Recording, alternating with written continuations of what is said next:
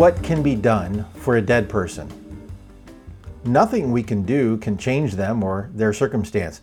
We can't make them feel better. We can't make them do better or provide them with tools for self-help so they can somehow be undead.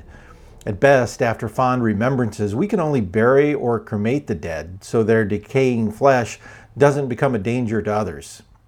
Such is the hopelessness, not metaphorically, but in actual fact, of every living person. As Paul states it, once you were dead because of your disobedience and your many sins. Paul is not speaking of our eventual physical death because of past sins. He is talking about the very real condition of our spirits being dead right now in this moment. Unless you have experienced a miracle. That miracle is a new birth, a new life that comes from faith in Christ. But we'll get to that tomorrow. Today, we want to fully explore this before condition, before we come to Christ. It's important to know how completely and utterly hopeless we are without Jesus. Otherwise, we devalue the importance of what Christ has done for us, and we overestimate how much we contribute to our own goodness, to our own salvation. Let's be clear, we contribute zero. There is no goodness, nothing which marks us as worthy and able to be alive. We've already read why that is so, because of your disobedience and your many sins. Paul's not soft-pedaling this. We don't just have one sin that's marred the record. Our disobedience, our rebellion against the perfect nature and character of God is the source of many sins. You used to live in sin just like the rest of the world, obeying the devil, the commander of the powers in the unseen world. He is the spirit at work in the hearts of those who refuse to obey God. Paul is providing a dark contrast to the light he is about to share with the Ephesians. Without Christ, there is zero difference between a Christian and the rest of the world.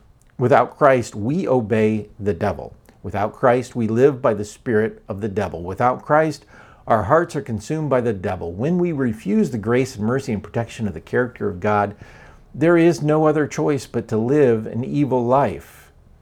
All of us used to live that way, following the passionate desires and inclinations of our sinful nature. By our very nature, we were subject to God's anger, just like everyone else. No exceptions. We all live that way.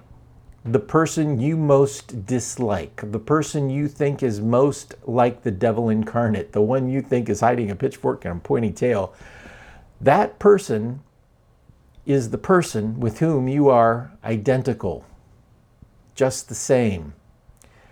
It's our sinful nature.